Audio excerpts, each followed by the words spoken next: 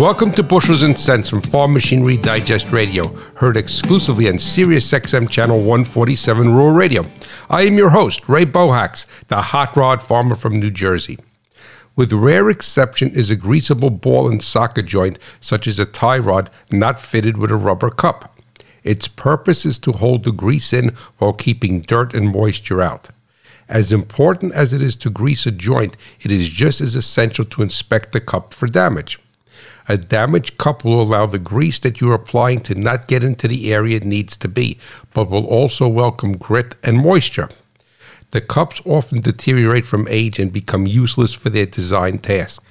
In most instances, the dust cups can be purchased and replaced independently of the joint. And never forget, it is not what you make, but what you keep that counts.